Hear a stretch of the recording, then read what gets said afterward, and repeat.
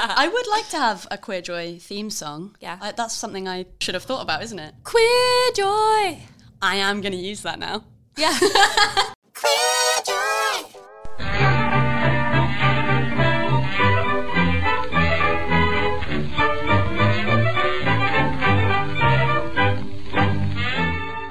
Hello and welcome to the Queer Joy podcast, where we have conversations about being gay as in happy.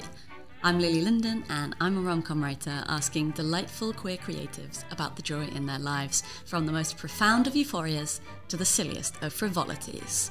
I believe that queer joy is a radical and often hard-won act, so it's important for us to keep sharing these positive stories and stubbornly celebrate the best parts of being in our community.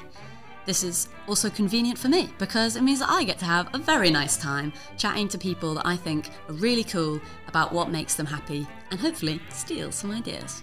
So let's go on to today's guest.